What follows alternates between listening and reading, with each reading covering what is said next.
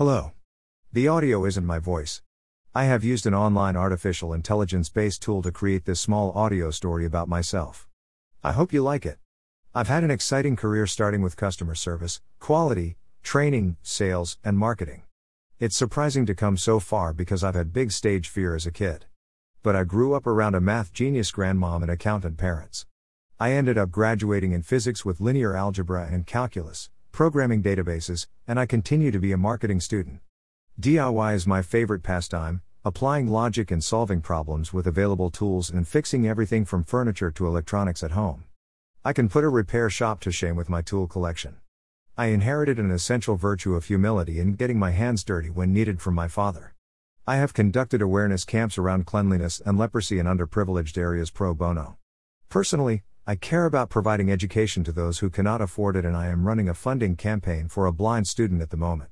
Professionally, I've picked up the knack of understanding consumers' needs and partnering with them to solve their problems.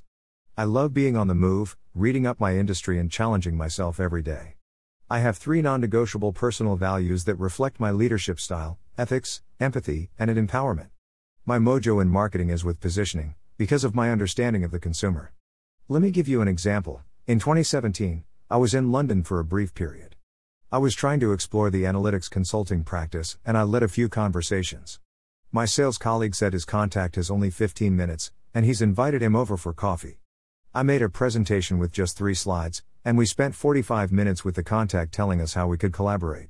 I have successfully built top to mid-funnel marketing strategies using thought leadership, content, digital campaigns, and have a published case study on using automation to drive conversations with the target audience.